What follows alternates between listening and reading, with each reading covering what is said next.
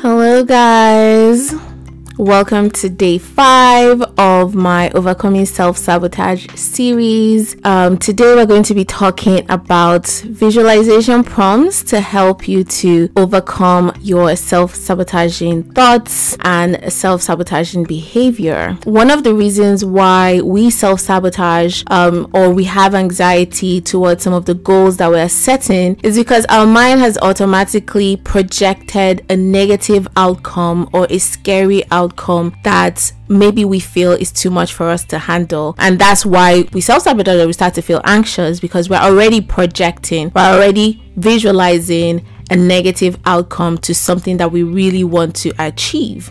And so visualization is a powerful tool that moves you to action, and it's also a powerful tool that can help you to not self-sabotage. And so today I'm going to share prompts that you can use to stop self-sabotaging. The very first one that I'm going to share is when you notice yourself starting to feel anxious, you're working on your meaningful, your purposeful goal, and you start to notice yourself feel anxious, feel nervous, you start to notice yourself avoiding or procrastinating the tasks that you need to do to actually achieve that goal. Try to figure out what the thoughts are that are causing you to procrastinate or causing you to avoid or causing you any other self-sabotaging behavior, and imagine those thoughts floating away in the ocean. Imagine those thoughts floating away in the clouds. Just imagine the thoughts floating away. Do not engage them, and when they are gone, try and come back and see whether you can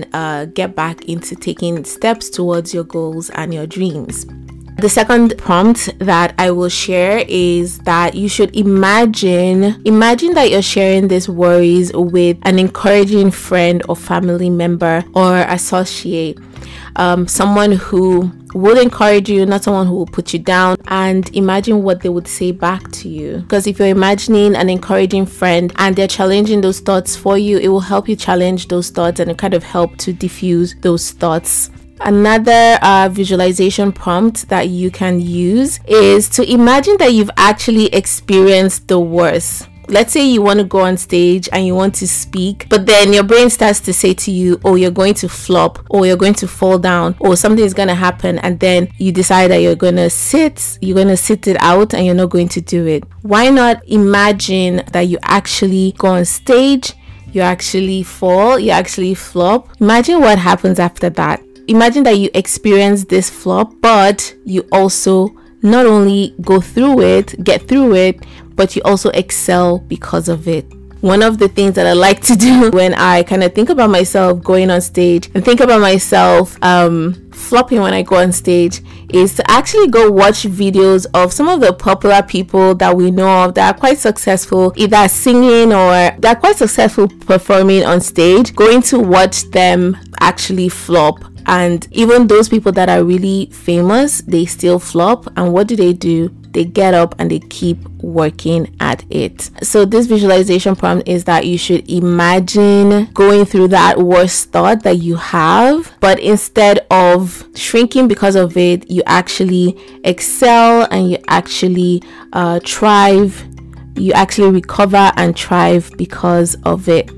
The fourth visualization prompt that I'm going to share is that you should imagine that the obstacle or the negative thoughts that was being projected, imagine that it's taken care of. Like a superhero comes and takes care of that for you. You wake up one morning and you find that either Superman, or if you're Christian, Jesus has come and taken that obstacle away from you. Just visualize that, and that also helps to diffuse the thought as well.